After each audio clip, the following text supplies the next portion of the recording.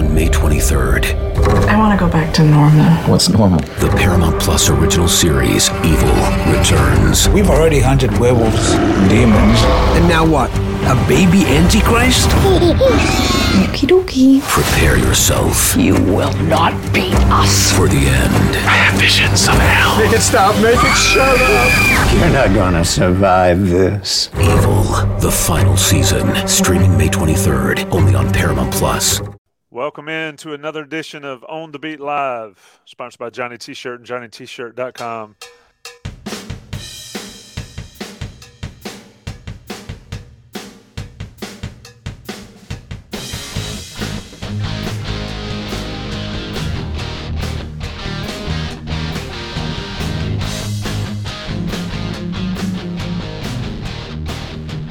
Inside Carolina's premier beat writer live podcast, and certainly premier sponsor in Johnny T-Shirt. I'm your host, Tommy Ashley, Adam Smith, Jeremiah Holloway, and John Bowman. This is the last regularly, listen now, we use words carefully on these shows, last regularly scheduled podcast for On the Beat Live until probably, I guess, Operation Football in late July. We'll get back into it at some point when these fellas go there and cover that. Adam, what's going on, man? I think were you working today? I could have sworn I saw some news that you ran across my screen. No, not much. It's pretty slow over here today. The last couple of, I mean, what in the world? Like, Don Chapman's out of the portal. There goes J.Q. Conley and Marcus Page and so on and so on.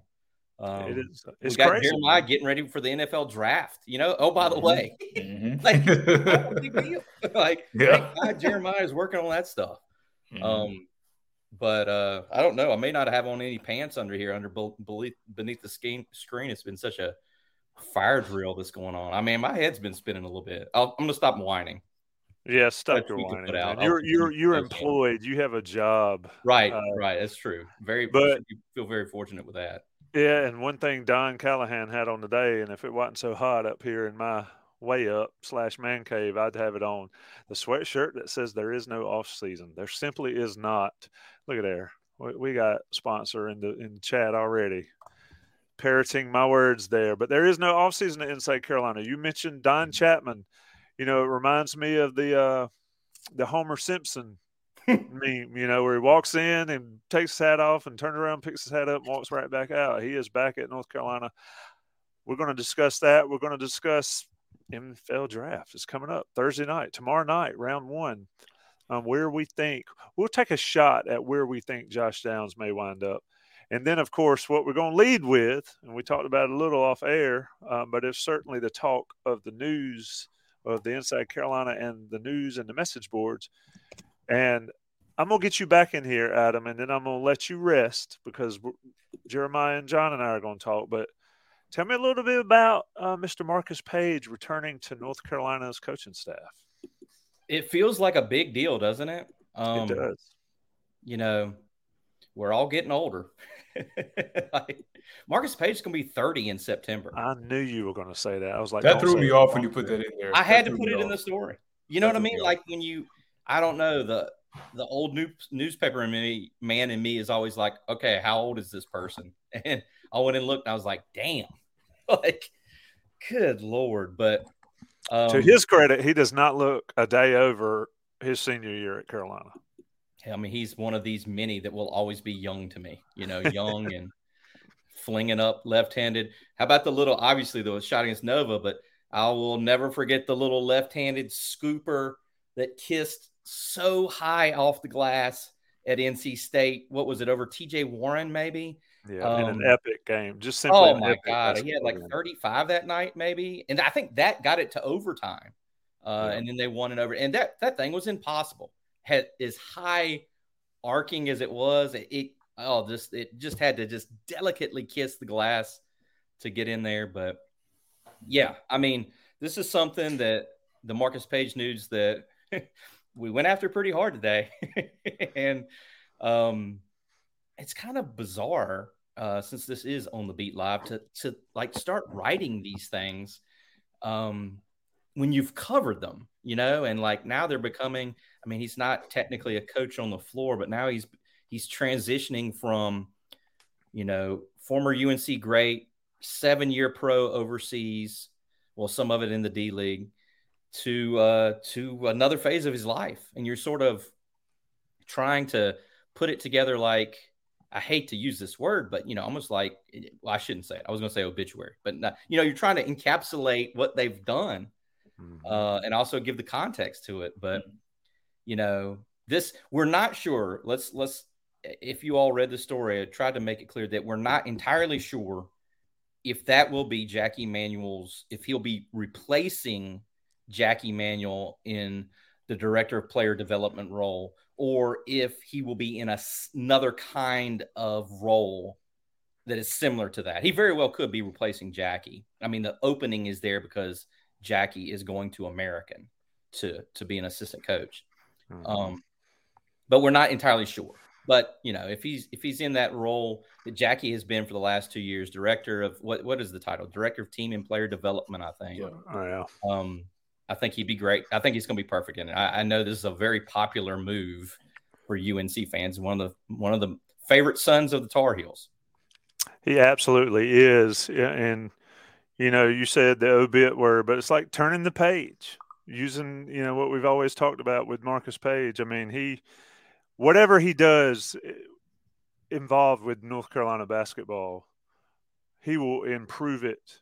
He will personally benefit from it to get that experience, but he will bring something to the staff that I think is needed, and that I think a new perspective. And man, he was just such a good interview back when he was at school, and just everybody's favorite Tar Heel. I'd wager that he might not be the most liked, but I bet you if you made a list of 1 through 10, you would not find anybody that was any more favored by Carolina fans than Marcus Page. Jeremiah, when you heard the news of this, and I was trying to think, wait a minute, if Marcus Page is 30, how old was Jeremiah when he played? Now I'm really dating myself, and we're all going to feel old. What did you think when you heard Marcus Page is now on staff in some role to be determined at North Carolina? It did feel like a little bit of a full circle moment. I did grow up watching Marcus Page. I guess to have mercy on y'all, I'm not going to say how old I was when I was watching him, but I did watch him when I was growing up. It's one of those roles where, as kind of Adam said, maybe it's not a technical, as, visibly like on court, middle of the game role. I guess it's a little bit more behind the scenes. Should that be the role he kind of takes up? But, I think it would be, I think a role like that, you do kind of want someone that does have a little bit of familiarity with, I guess kind of being around. I know Hubert wasn't the coach, like the head coach, but, he's been around kind of that program, has a familiar with, how things kind of are done. I think that's kind of a common thing that UNC's been trying to keep up, kind of trying to have some continuity from, coach to coach or whatever the case may be in things of that nature. So when I first saw it, I was like, okay, if that is the role that he takes on, I could definitely see that being a good fit for them for sure. And, if nothing else, it's one of those things where it's like, I think some people are, kind of what's Marcus Page kind of up to? He's playing, he's trying to keep, continue to be overseas, but, it's not like a thing where you see him every day. So I think, getting him back into the, I guess, local spotlight, I think that's something that I found interesting. It was like, hey, like Marcus Page, that's, blast from the past a little bit. So, yeah. Yeah, I think the word you were searching for was young. He brings youth to the state, and he did that too. Yeah, and he does do that, and it keeps sort of the, the continuity with the in crowd, the younger crowd. I mean, that's a big deal these days. Go ahead, John. Sorry to cut you. When Roy Williams retired, there was a lot of discussion amongst the fan base. I don't know how much this was discussed in the athletic director's office about whether to keep the position within the Carolina family or to go outside the Carolina family to find the next leader of the Carolina basketball program. Obviously, Hubert Davis, a huge move towards the Carolina family. I feel like this is an underline, bold, italic, every circling Carolina family. There's no one who represents the Carolina family more than Marcus Page. So I think that is an intentional choice to bring him back within the fold. I think that's just sort of who Hubert Davis is. He's always going to be kind of looking out for the Carolina family, and I think it's a good addition to the staff to bring Marcus Page back. Yeah, and Adam, Hubert Davis says he wants guys to work for him that played and are part of the Carolina family. He ain't lying. I mean, he's done it from top to bottom, and now he adds Page. Your overall thoughts on this move, but also this off season for North Carolina basketball? I mean, it's been hectic. And your thoughts on we don't really talk recruiting or whatever. We talk more team stuff, but they've added 4 guys in the portal. Your overall thoughts there, on top of this Marcus Page news? First of all, John or Tommy has pinned a George Jenkins comment. My guy, George Jenkins. That is my guy. Never met him. Don't know what he looks like. Love him. You know what? Like real pretty girls have the reply guys on Instagram or whatever. George Jenkins is my reply guy. I hope you're okay with that, George. Anyway, Tommy, I can't remember what you asked, but it was about recruiting. I was going to say, as you were giving a nice lead in there, what has occurred to me as we've read Sherelle McMillan's incredible reporting, with the transfer additions and just everything since the night that they were left out of the NCAA tournament, is it is very clear that Hubert Davis's message, at least right now, I don't know if it's been this way in the past, but at least right now is, if you come to UNC, one of the things that we got going for us is you're going to be coached by a point guard who played in the NBA, a wing who played in the NBA, and a big who played in the NBA in Jeff Lebo, Hubert Davis, and Sean May. You read Sherelle's, inside the commitment on Harrison Ingram, who they got this past weekend.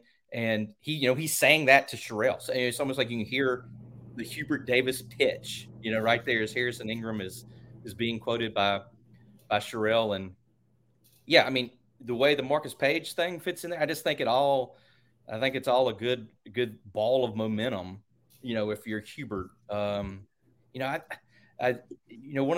one will ever forget that Marcus Page shot against Villanova. I was there in Houston, and one of the things I always remember about Marcus was that senior speech that he gave at the Dean Dome that night, where he had everyone crying. I'm sure you guys remember that. Roy's over there wiping tears. Marcus is crying.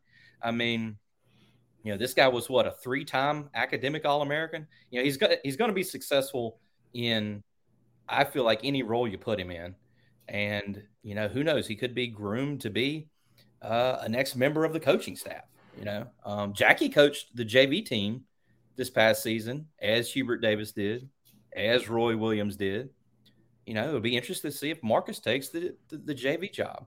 But, yeah, what were you saying? The pieces are coming together, I guess, with the basketball roster. Is that what you're getting at? It is certainly, given where we were when we did a podcast right after the NIT decision came down.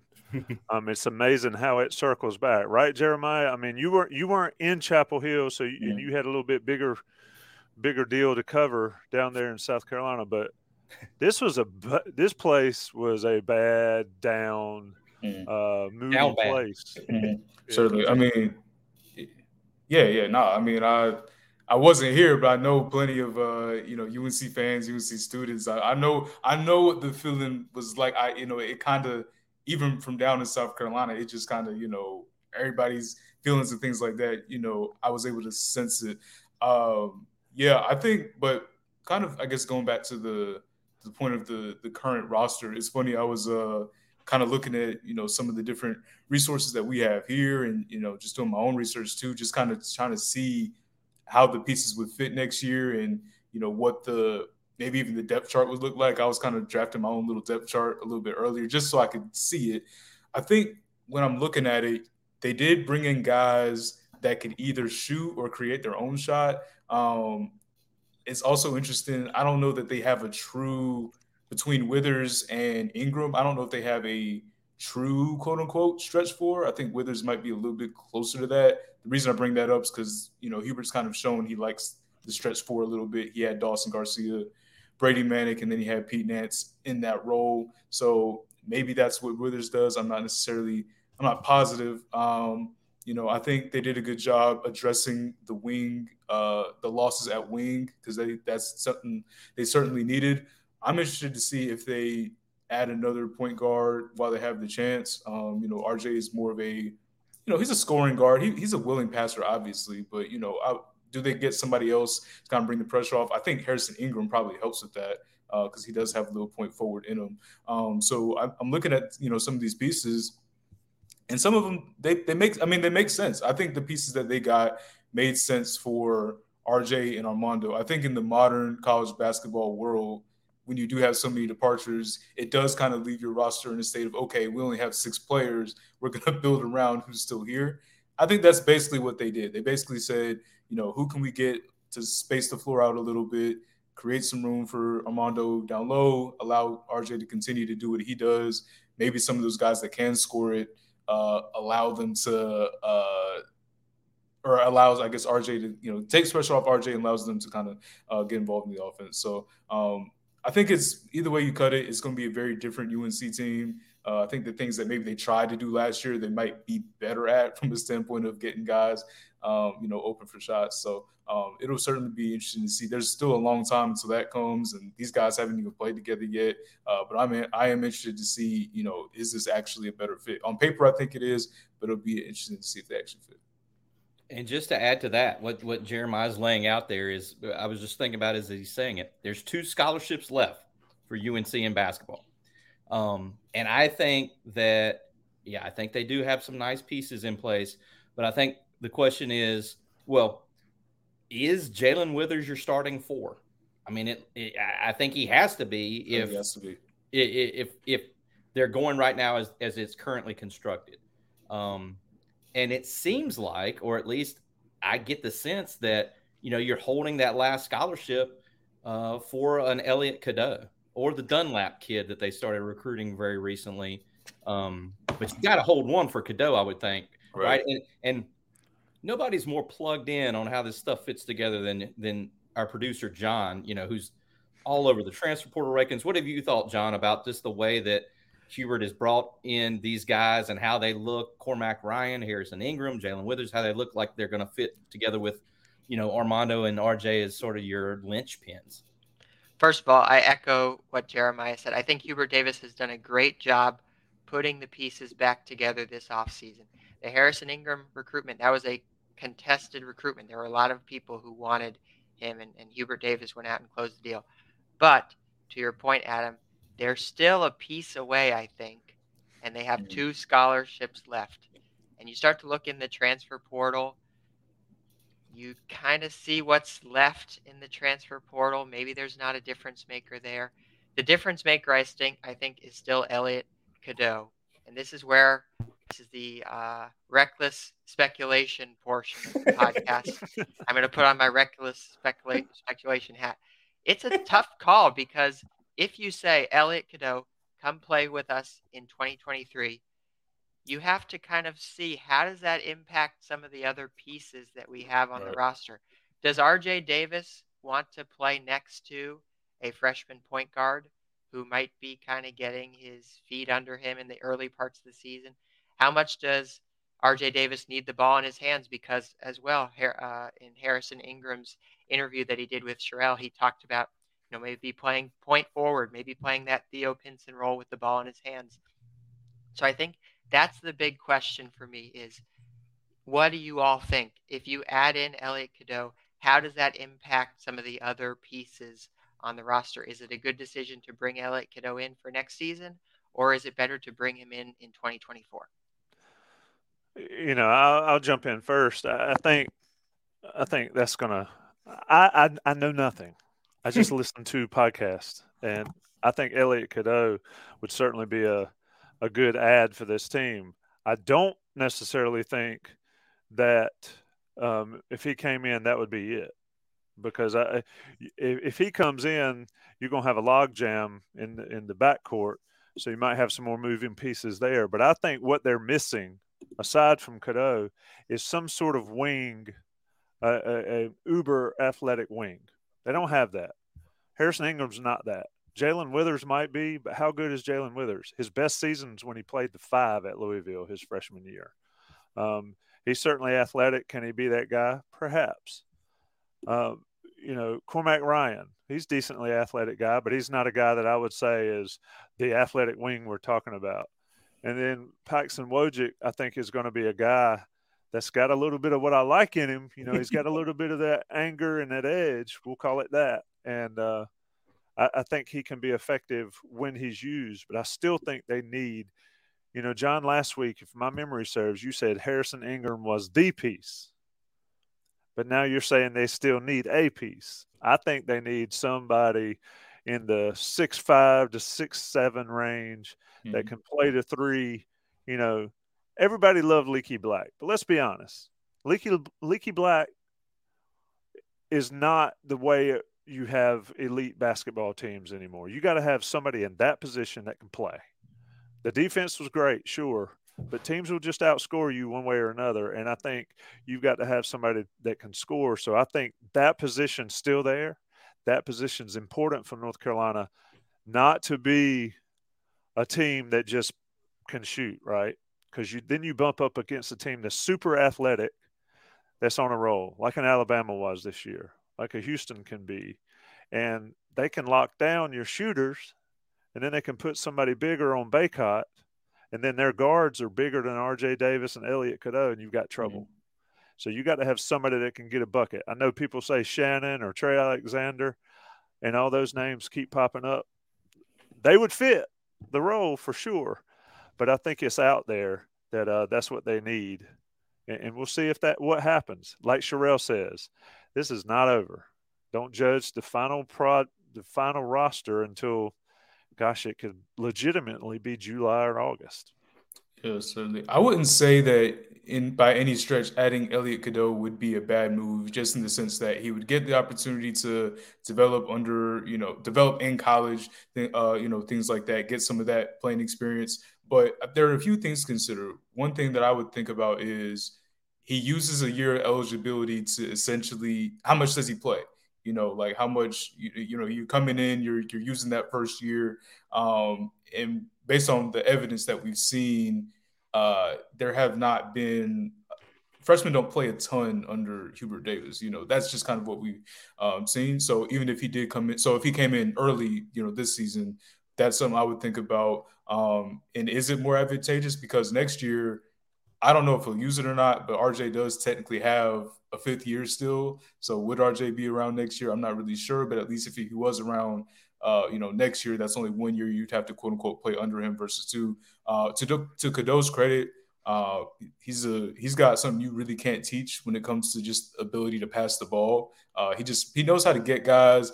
Turnovers do happen, but he knows how to really find guys. And I think honestly, just as much as a wing scorer, that's something that UNC really could use too, just like getting guys in the right position. I think the last couple of years, other than probably the tournament run, ball movement wasn't something that I think that team was great at. I don't think they were great at kind of, getting a fluid offense going. I think Cadeau could help with that. It would probably take him time to really master an offense, but yeah, I think that's something he could certainly help with. And then, along with Tommy's point, as far as getting another guy that can create their own shot, I think that's definitely fair. You want that. I just wonder, I don't know if that's the way they want to create their team. Like, it really does still feel to me that they want to get Armando, kind of as involved as he can, and then have the other guys, quote unquote, as bailouts, being able to, I think Cormac Ryan's a good example of a guy that can kind of get his own shot. But I think outside of that, a lot of it is, who can kind of space the floor and give Armando more room. So it really just depends on the team that you're trying to build. So if you're building it around Armando inside, you're going to have more of the roster that you have now. And so, there are still some names in that portal, but I don't know if there's any makers or breakers in the portal if you're a team like UNC that pretty much has the design of your roster kind of already set up right now. So way back in the day, At Eastern Alamance High School, this would be in the 90s. We used to have this thing. There was no such thing as advanced data or analytics or anything then, like in baseball too. It was just what your batting average was. You remember that? But the guy who was in charge with us, who I don't have a ton of good things to say about, came up with this thing. I'm sure he got it from somewhere else. And it was like, it gave you your value as a player. It rated you. It rated you from good shots that you take to bad shots. Like if you took a bad shot, he would go through the film. Good shot, bad shot, everything you did. But one of the things that it also tracked was post feeds. And boy, I used to rack up those post feeds. Let me tell you, fake high, bounce low, fake low, throw it in. I mean, it was fantastic. Like somehow I was able to game the system with the post feeds because I guess that meant you were unselfish or something. I don't know. All of this is to say, I was thinking that, the Harrison Ingram post feeds to Armando Bacot, I think are going to be quite a thing. If you watch the Harrison Ingram tape, he's whipping all sorts of passes in there to dudes at Stanford who didn't make the NCAA tournament and weren't that great, I think Cormac Ryan, I'm really interested to see if going to UNC and playing with someone who draws so much attention like Armando and someone who I feel like is a better passer. I know the numbers don't bear it out on RJ because I think he just averages like 3 assists per game for his career. But, I feel like RJ really can move it, when it needs to be moved. Maybe I'm wrong, but I'm interested to see if Cormac Ryan's game sort of frees up in a way, with I feel like an upgrade in talent that he'll be playing with. But I always go back to this. It was Hubert said, as the season was winding down and it was looking more and more dire, that, there are going to be some hard conversations this offseason, and we're going to have to address our deficiencies, which are shooting and athleticism in some spots. And I just don't know, to go back to Jalen Withers and guys like, I don't know how athletic they've gotten. Someone in the comments said that, bouncy wings don't grow on trees, which is true. But I feel like if they really want to put together, there you go. Mark Williams nailed it. 100%. I just feel like, I don't know. I mean, I know we're getting, it's not a perfect world, but I just feel like they need another athletic piece. I think Simeon Wilcher is an athletic player. Don't forget about the freshmen that are coming in, Simeon Wilcher and Zayden High. Seth Trimble is certainly very athletic, but the guy's 6 foot tall, maybe not even that. So anyway, that's my 2 cents on that. To your point, bouncy wings don't grow on trees. Then why did we watch the NCAA tournament this year without North Carolina in it and see team after team after team that had a 6'6" guy that could bounce? Even Florida Atlantic. They had a bunch of them. Yeah, they had like 10 of them. And of course, I always talk about Houston and teams like that. You just got to find them, and then you've got to surround them. But you look at teams. Jeremiah, when you were talking, you made me have an epiphany here. And I'm like, maybe what he's saying is exactly right. This is a roster that's being constructed to get Armando Bacot what he should get. And that's a championship for him, but also a showcase for Bacot. And I started thinking about it, and I'm like, you don't have a guy that's going to get you 20 on one-on-one on the roster. There's guys that can hit shots and get to there. But it is all geared. It seems to be geared to get Bacot what he had last year or year before last when Manic was there. And so it's going to be something to watch. I still think as a team, you got to have somebody. And we saw it this year with Caleb Love and RJ Davis. They just could not do it. You got to have somebody who can get you a bucket. For sure. You got to have somebody that can go get a bucket. Yep. I don't know who's on this team right now other than RJ, and this includes the portal transfers, that you can say, give me a bucket right now. I had that thought the other day driving the car. Who takes the last shot? Exactly. Who takes the last shot, John, on this team right now? RJ Davis. You got to draw RJ Davis? Okay. Mm-hmm. I mean, I don't think there's any question that it's RJ, but how many times did RJ get wrapped up by somebody that's 5 or 6 inches taller than he was, Yeah. and he couldn't get a shot off. That's where your kicks come. That's where you got to have shooters. For sure. And that's where I think Hubert has addressed that in the portal. I just think they need a bucket getter. A lot of people always say I'm the one that always wants dogs on the team. Yeah, I love those type guys, but you got to have a bucket. And if I need a bucket, like Ty Lawson in 9 or 8 or 7, we need a bucket. Go get me one, and they'd always invariably get a layup. Go back and watch Ty Lawson at Duke, where he just absolutely destroyed the entire team. Got a bucket every time they needed it. Second half. That's what you got to have. Anything left, boys, on the basketball side? Jeremiah, you got anything left? I mean, honestly, RJ, if you want to take the last shot, you could do what Trae Young did yesterday and just do the step back 3 from 30 feet out. I will say one more thing I was kind of considering when I made my depth chart. And again, this was literally just my, predictions and, just things I was thinking about. I was thinking about what if, I'm just throwing this out there, what if you brought Cormac Ryan off the bench as a 6-man, so that way when you have a bench that has less quote-unquote bucket getter, I'm not saying he's a bona fide, 20 a night, but what if you have him, he can create his own shot a little bit, put him maybe in a second unit, when the second unit kind of comes, allow for some scoring to kind of be there, not because he's not one of the 5 best players on the team, but just, to allow for, a chance to get some bench scoring. Is that something you probably consider? So that's what I put in there, something I'm just, pretty much throwing out at this point, but I can see it. It's a worthwhile thought, Jeremiah, but the problem is, I think with Hubert, unless he changes, he doesn't bring these guys in out of the portal to bring them off the bench. Yeah. We brought in 4 guys, though. Right. Well, I'm just saying, it's a good thought. It's a productive thought. I'm not saying Hubert's right. I'm just saying that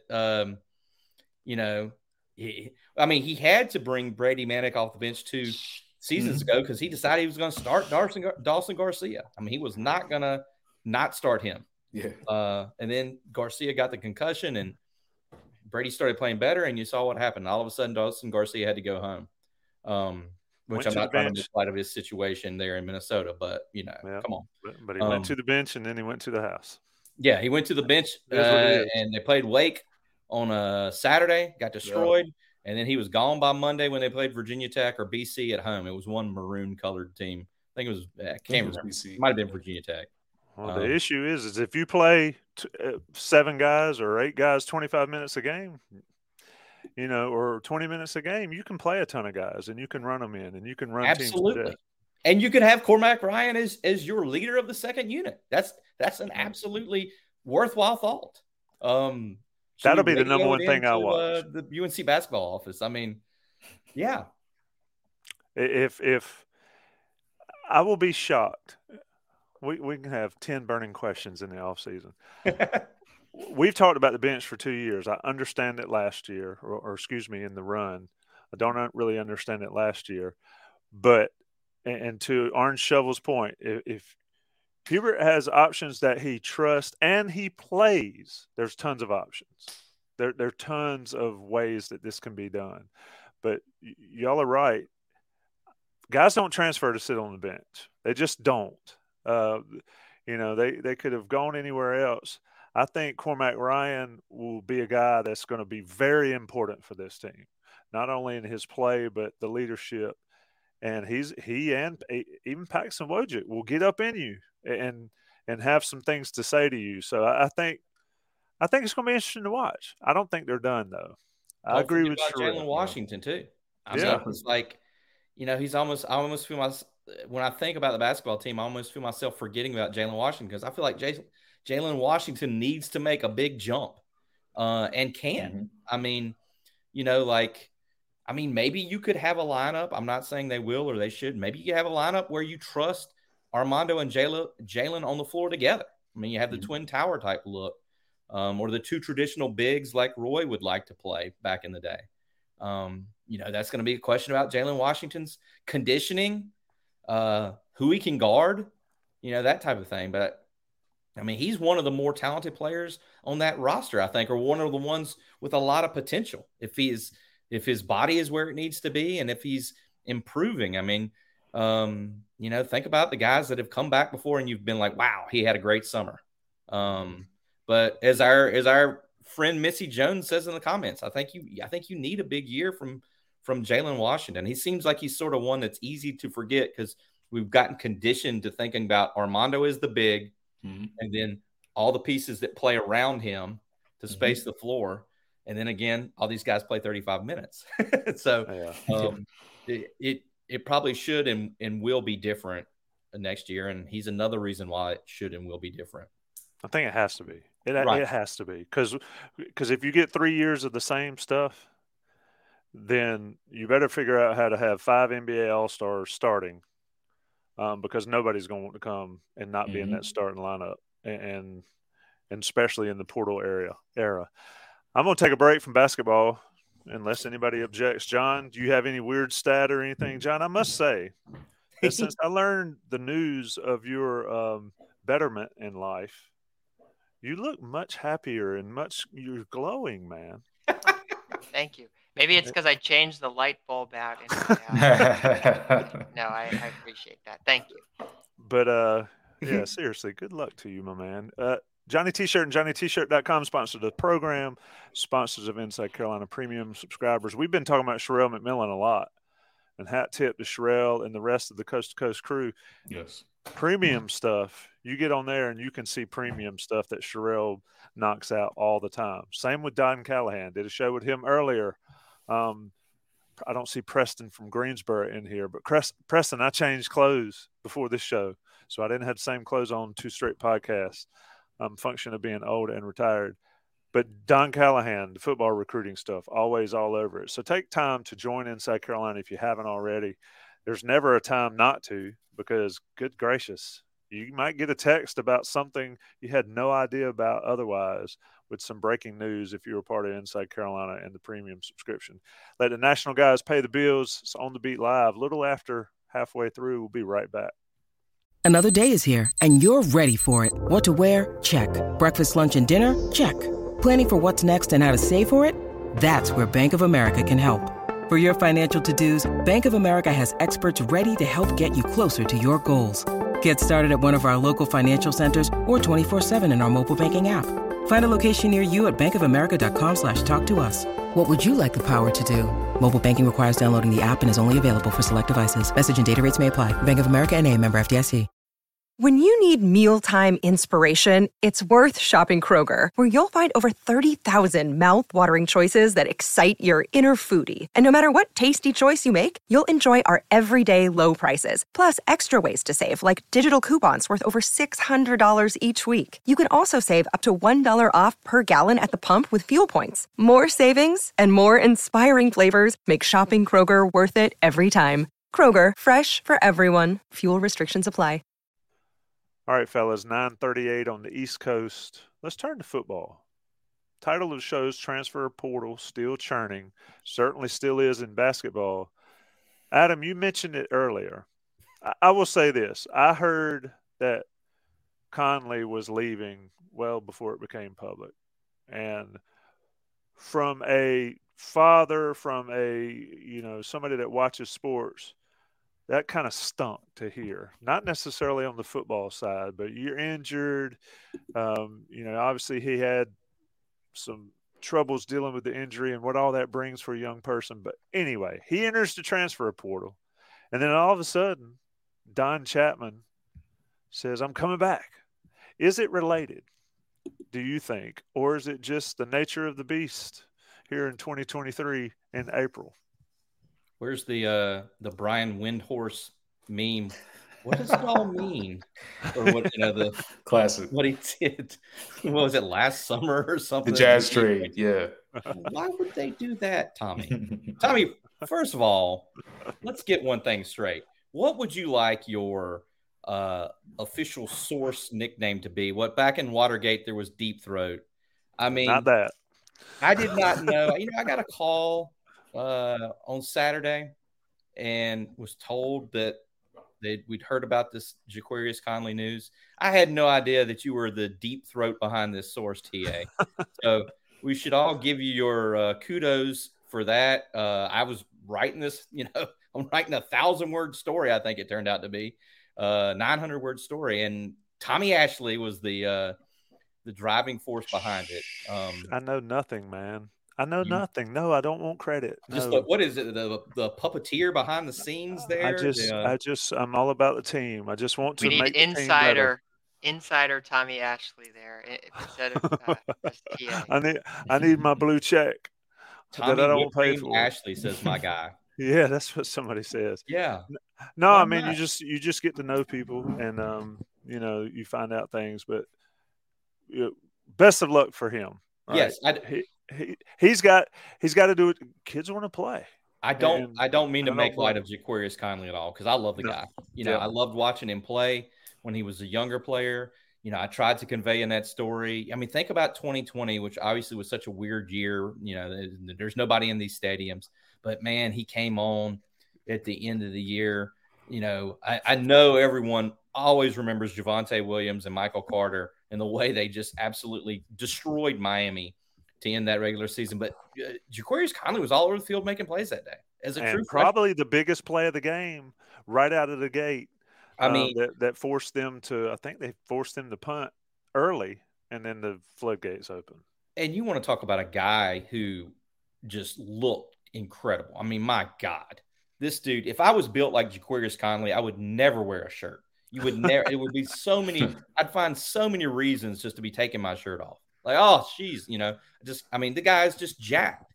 And so, obviously, a tremendous fan favorite with the UNC fan base, and for good reason, because of what a promising young freak athlete. He would hit you. There was a photo that I always remember with Jaquarius Conley from the 2021 season, and Carolina played UVA at home early. I think it was a September night in Keenan, and Jaquarius had an interception that day, and I think it was a USA Today photographer got it, and he got him at the top of his jump with this photo. He looks like he is 12 feet in the air from the way the photo is shot, and he's flying, and it's like Dontavian Wicks or somebody from UVA looking up at him like just helpless. It's unbelievable. But then you had that extremely athletic package and the incredibly unfortunate knee injury. It just derailed everything. And, he's been very open about his, struggles with his mental health and getting past that. And I can't imagine being that type, being so good at something like that, and then having it taken away and questioning when you plant, if it's going to be there. You know what I mean? So I will be fascinated to find out where he goes. It sounded like some ACC schools were already reaching out to him, and definitely do. I was getting some jokes off at Tommy, but I definitely do wish him well. He was always great with us, dealing with us, and I hope it works out well for JQ.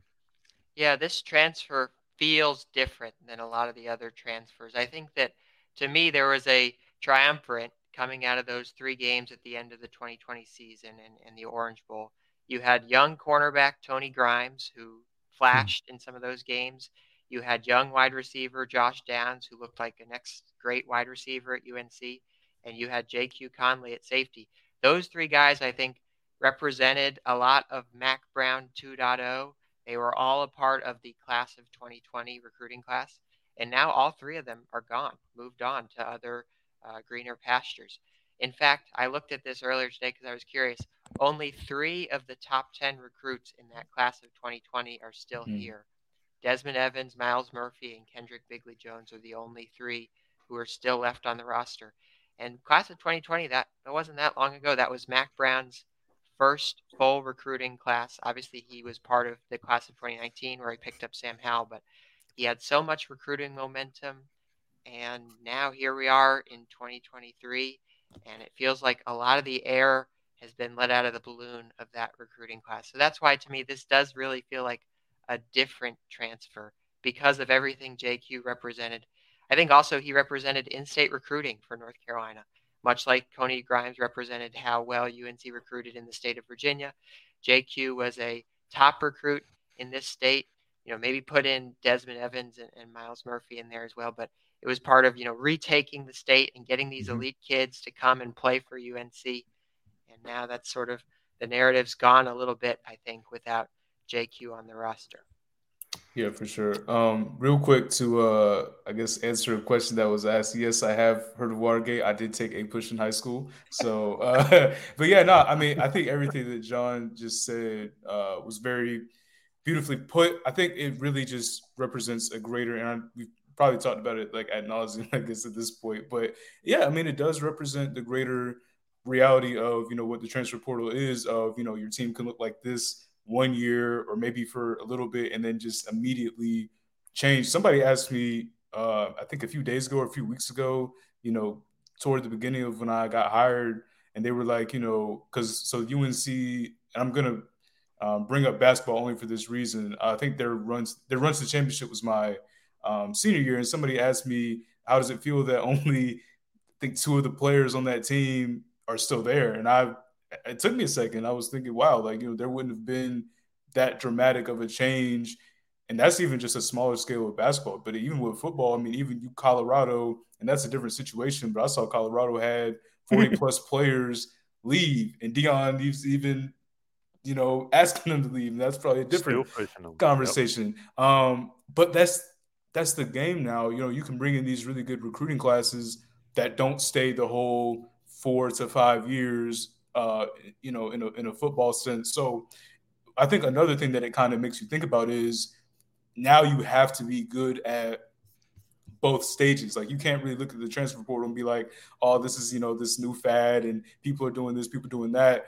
You really, if you're a coaching staff, you have to embrace the transfer portal. Like, you have to go into every season saying, I don't know who's staying, I don't know who's leaving. You know, I could lose 20 to 30 players. I have to be ready to pick up 20 to 30 players every year just from like other schools. So I think it's something that, you know, is very present now, and people just, you know, really have to accept it. And, you know, classes like the 2020 class, that can happen. That can happen any year. It's interesting about the portal, and I'm not sure what Dion's going to end up doing at Colorado, but I mean, I think they got 22 guys on that roster from last season. Right. I don't think it's sustainable. But the thing Didn't is, they lose like over 30 guys in the portal? But he told 40, them. I think 42, right. And he asked a lot of them to leave. Yeah, he ran them off. He said he was bringing Louis. But now you've got guys from Jackson State that transferred with him that won't out. And supposedly he's telling them to leave. It's crazy. It's a mess. But I say all that to say this. I'm going to watch. That's exactly what they want you to do. I'm going to pay attention to what's going on in Boulder, Colorado. But to Jeremiah's point, what we're talking about, I don't know if it's program building anymore. I don't know if that's the thing. Now, maybe it'll all settle out, and Mac believes it'll all settle down and all, and maybe it will. But now it's roster management and putting puzzle pieces to a puzzle together year for year and not building the puzzle for the following year or the year after that, because I don't know how much you can do that. And there's a ton of questions, and we're going to get to them. But, you know, to your point about the 2020 recruiting class, and there's several of them that are still there down the list. But, man, those are supposed to be the best players of your team at this time. Yep. You know, they're supposed to be the juniors and seniors that lead these teams. And everybody does it. It's going to be that thing forever. But I just think it's changed the game. I just don't know if program building and player development matters as much. That maybe is a deeper conversation for a later time. But anyway, I'll go one step further on that, Tommy. That whole thesis was such a big part of Mac Brown 2.0. I mean, we know that he is a kind of CEO type coach, and he's all about recruiting and building a fence, keeping the in-state talent in. But unfortunately, just for factors outside of his control, in the Mac Brown 2.0 era, the COVID year really threw everything off because it made all of these teams 1 year older, and it gave extra eligibility to all these players. So all of a sudden, if you stack up these recruiting classes, you're going to be playing against 24-year-olds. So that kind of undercut that. And then the transfer portal also undercut your ability to really recruit. So that's one thing I've been reflecting on as well, is sort of this Mac Brown 2.0 era was a little bit mistimed in that way, because if he comes back in a different era a few years earlier, maybe, I think that the impact of all these recruiting classes would have been a lot greater. So that's a little bit of a galaxy brain take. I have my reckless speculation segment, and this is my Galaxy Brain take. But I've been thinking about that a little bit as well. Adam, do you have a reflection before we jump into some rapid fire comments? I mean, you're just out of control, first of all, John. I thought it was a fabulous take. Yeah, I think it's great. We need more from you, John. We need more. I mean, we miss Ross, of course, but, I think there's a space now for your personality to grow. So just get loose with it, Johnny. Yeah, man, you're glowing Johnny. It was John B. I was thinking about when someone mentioned Des Evans. I hate to even say this, because it's April and we'll be talking about this. You know how many sacks Des Evans has for his UNC career in 3 seasons? He has 1. And much like J.Q. Conley, I mean, the last person I would ever want to make mad at me is Des Evans. I mean, well, he's still in Chapel Hill and he listens to this. Des, that guy, not this ball guy, that guy. He is a monster. I was walking. He was parked near me the other day, and I was just talking to him a little bit. So Des, love you obviously, but 1 sack, 3 years. Anyway, I was thinking about that one because you're right. Now's the time when your 5 stars and 4 stars really start to show up from a couple of recruiting classes ago. I think that's with like a Zach Rice, people want him to be ready now. When, you think about the offense, I don't know when he's going to be ready, by the way. You think about the offensive line, the defensive line requiring some time for people to get older and bigger and stronger to mature. People want it quickly. And when you have those recruiting wins that Mac had when he first got here, that's why we were writing the stories that the magic is back. I mean, yeah, you want it to show up, and it needs to show up when you have those recruiting wins. Yeah. I have some questions here prepared. We're going to do a rapid fire segment real quick. So you 3, all of you be ready. I'm going to hit you with a few of these questions. We're going to start off with you, Tommy. This is from Alan. Has UNC dodged a bullet with George Pettaway not leaving yet? Dodged a bullet. They've got a stable of running backs there. Pettaway's one of them. He's got to be healthy. He needs to perform. I think he'll be there this fall and have an opportunity. One thing the coaching staff has to do is give him opportunities to succeed. It's tough to throw a football player in for one play and expect them to get going. But they've got a lot of guys out there. And when you have a running back room or any room where there's 6 or 7 guys that can play and you're the one that's injured, then you're not going to play and you're going to get behind. So I think Pettaway is a big part of this offense. I think there is much value in his skill set in Chip Lindsey's offense. I really believe that. We'll see how it shakes out. So he's there at the moment and fully anticipate him to be there in the fall. But, hey, Portal World, who knows? And shout out, this is water in my blue cup. Blue cup water, somebody asked. Great photo from Alan Minton, too, by the way. He looked great, guy. Excellent choice for your profile pic. This one is from MGM DDS. This is for Adam. Will William Barnes be serviceable at left tackle? What do you think, Adam? 2 minutes. You got 2 minutes. No. I mean, that's a great question, MGM DDS, whoever you are. That's the dentist, I would assume. Yeah, I would think so, too. My son was at the orthodontist today. Yeah.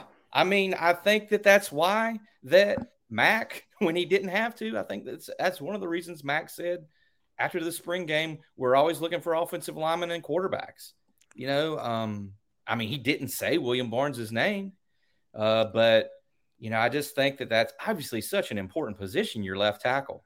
And, serviceable, I can say to answer the questions, sure, I think he could be serviceable, especially when Drake May's your quarterback because, he can get out of some jams and make you not look as bad as some things might be. I think that was always an interesting thing to me, that talking to some people around the program when we're sort of going from the Sam Howell era to would it be Drake May or Jacoby Criswell? And I had 2 different people who would know what they're talking about say, if it ends up being Drake May, I think we're going to have a lot fewer sacks this year. Because you remember sacks were an issue with Sam, as good as he was. I think the inference there was he held the ball sometimes a little too long.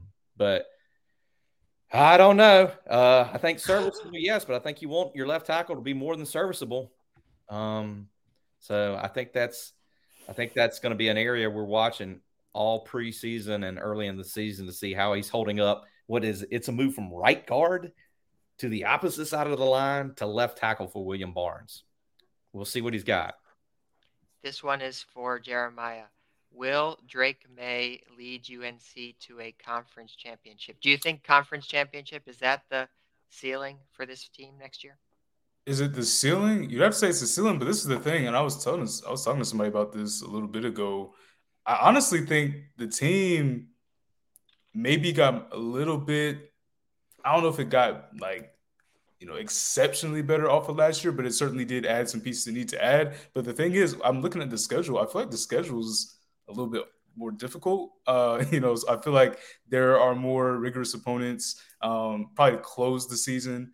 I think starting with South Carolina is going to be difficult because that could very well end up being, in Charlotte, that's a short drive for, Columbia Gamecock fans. As someone that did live in Columbia, yes, I know. But seriously, so I think it's going to be, more difficult to win it this year than it probably was last year. Will he, I'm not trying to dance around the question, at all, but I do think that it's possible because of his, because of his arm talent.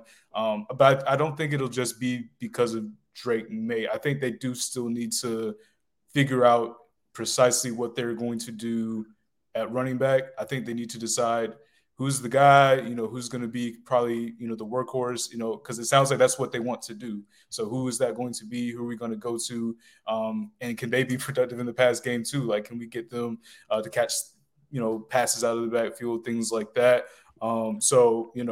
It's difficult when it's football because, you have to also factor in the other side of the ball. We're talking about this offense averaged 34 a game last year, but the defense, obviously gives up, what they give up. And so those things are all things that I'm kind of thinking about. Do I think that's a reasonable ceiling? Yes. I just think it'll be more difficult this year than it was last year. This one's for Tommy. We'll do one more rapid fire round here. Tommy, do you think there'll be any more UNC football players to hit the portal before it closes? When's it close, Adam? The 30th? Yeah. So April 30th. What's the day? Wednesday. So what's that? Sunday. I think it goes to 11:59. How do you enforce it? I don't know. I think it goes to midnight Sunday. Or I would say yes. Who, I do not know, but I would say yes. That is a reasonable assumption that there will be another name into the portal. More importantly for me, watching to see who comes from North Carolina over the summer, not named Antavius Lane from Georgia State. I think that's something to watch. Somebody else in the chat asked, is the quarterback comment, that Mac made when he was talking about offensive line and quarterbacks, is that to light a fire under Connor Harrell? Yeah, I don't, and I'm stealing it from you guys. I just don't. I don't think you can get a quarterback out of the portal that's going to be on the bench. I just don't. Quarterbacks are different, and that'll be interesting to watch. But anyway, either of y'all got a comment on that? I know, Adam, we talked about it a couple weeks ago or last week, I guess, with Jeremiah was here as well. But I just don't. I don't see that as reasonable. But I could. Unless shout out Ansel Gamble, by the way, one of Mebin's own. We're still out here getting cuter, I think. I don't know. Mebin? Speed trap. Well, I certainly Mac and about said Phil Longo and Chip Lindsey and these guys know how to recruit better than I do. But is there any way, do you guys think, that you could talk to a quarterback in the portal and say, look, once you come in, transfer to UNC this year, you're going to be behind Drake May, who could win the Heisman, who's this is his last year in college. He's going to be a top 5, top 10 NFL draft pick. We'll put you behind him. You're going to compete with Connor Harrell for the starting job in 2024. Is that a way you could convince, I don't know, a developmental quarterback to come in and and to try to come out of the portal and not, I don't know, go to some lower level school or go to some other school that's got a need for a starting quarterback. I don't know. As we said the other day, I guess it was last week, that I just don't think that the starting quarterback for 2024 at UNC right now is on the roster. Now, I could be dead wrong about that, but and I don't think that the coaches think that either. I think that's one reason you heard that from Mac the other day. I think their plan all along was, look, you got a generational player in Drake May. You're fine there for 2023. But I think their plan all along is to see what they got with Connor Harrell and Tad Hudson. I'm not sure what they think of Tad Hudson. The guy's supposed to still be in high school right now. And then try to go get a guy out of the portal, I think, after next December, when it'll get real wild and woolly like it did this past December. So I don't know. Mac said Connor Harrell has earned the right to be the backup quarterback, but other than that, I don't feel like they've shown a tremendous amount of confidence in him. But that's just my sense. That's my sense of the thing. Mac said it in one of our pressers that leading up to the Holiday Bowl, that they were disappointed in the way he practiced. Connor Harrell, I'm saying, because Criswell was gone then. Criswell got in the portal hours after the ACC championship game ended. I mean, I think he was that was a Saturday night, and I think he was in the portal Sunday morning at like 9 a.m. Or something like that. So I think that's definitely something to monitor. And I think Slagle said, no, you can't do that. I mean, I don't know if you can do that. If you can sell a guy on coming in and sitting for a year, maybe that's just wishful thinking. I don't know. Yeah, I don't believe you can. No, go ahead, Jeremiah. I just don't think that's feasible to think that's possible. I just think it's a tough sell only because you're pretty much going to get the situation you got this year where whoever loses out for the starting job automatically gets in the portal. So it's like, in theory, would you want to be able to bring in somebody to try and compete for a job? Maybe, but the thing about it is, say Connor Hill beats out whoever you bring in, then that same guy goes back into the portal. Does someone want to run that risk? That's part of what I think. Does somebody want to compete for a job that they're not guaranteed for, then, pretty much have to jump in the portal again? And then if you do bring in a guy, does that make Connor Harrell kind of say, what's my value? Do I want to stay here? I think it's just so interesting. I think the portal does afford you the opportunity to at least shop around. I mean, because all these teams, or a lot of these teams, I should say, do have quarterback battles. Let's say a team in the SEC has, a quarterback battle going on right now, and the quote-unquote loser of that hits the portal. Well, I mean, you have for all intents and purposes, you do have an SEC quarterback in the portal. Do you want to look at that to, kind of be the successor to Drake May? I mean, it's something you just at least have to be looking out for, So, and you do, I think the advantage that you get from a transfer portal quarterback over a high school quarterback, you do get somebody that has college football experience, whether that even if that's just in practice, if that's just going, but you're still in practice going against these D1 athletes. So that's something that you do get. I think you probably have a higher ceiling guy out of a high school, but at least with a transfer portal quarterback, you can at least kind of look at that and say, hey, if we need to use you for a year, that's fine, whatever. But yeah, I think the overall point is it would be difficult to sell, a quarterback competition to a guy, because really all you could do if you lose that battle is wait around for the guy to get hurt or wait to the end of the season to jump in the portal. That's really your only two options. So it'd be a tough sell. I'm interested to see who would be the first team to successfully pull that off, or to really sell a guy on that. But yeah, we'll just have to see there. Texas has an interesting quarterback battle, and so that's one of those things where you never know. A lot of people are in the chat talking about how quarterback portal shopping is much better in December. So those will be things to watch. We'll see what happens. Adam, I might bet you on that. You don't think the 24 quarterbacks on the roster. I might get some of that action at some point. Okay, let's do it. Let's put a pin in it. And let me get into fall camp, and then we might go at that. Anyway, it's about time to get out of here. John, you had one more. First of all, Tommy, I love it. Arch Manning to UNC, says Tommy Ashley. Right. Wait. Okay, guys. I'm checking my hearing aid. I have one. This is a little bit of fun hazing here for Jeremiah. Last rapid fire question of the night. Jeremiah, in the 2023 season, how many sacks is Desmond Evans going to get? I need it on the record right now. What's your take? On the record right now, 2023. Keep the fifth on it, Jeremiah. I'm going to assume that pick it. Don't assume though. Well, no, let me finish. I'm going to assume that Desmond Evans is either currently watching or will go back and watch this and hear that he only had the 1 sack. So I think that might be something that I'm gonna say Desmond Evans gets. I'm gonna say 5 sacks. I'm gonna say 5. All right, that's a reasonable answer. I was hoping you wouldn't say double digits. That's all. No. I'm gonna say 5. You got to ease into it. For the record, Gregory had 10. Yeah. I said you're insane. I took the under. And if I recall correctly, Gregory hadn't repaid him, but I will see Gregory in LA next month, so I might have to collect or the old Vander Holyfield commercial. ESPN commercial, one of the great ones. Come in and get your whooping. Yeah, come on out and get your whooping. Come on and get your whooping, Charlie. Let's get out of here. This has been one other thing I wanted to mention on the quarterback deal is Drake May is going to be the quarterback this year, but Chip Lindsey's the new offensive coordinator. We got to make sure if you're North Carolina that quarterbacks want to come and play for Chip Lindsey.